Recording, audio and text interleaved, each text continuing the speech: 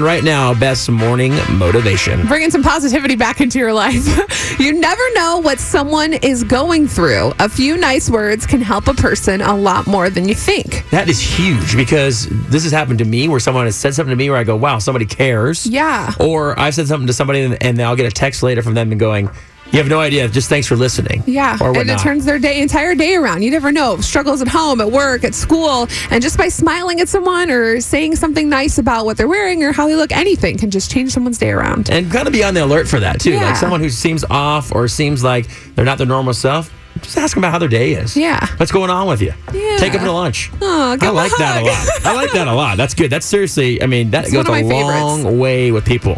Finally a good one, Beth. No, I'm just kidding. They're all good.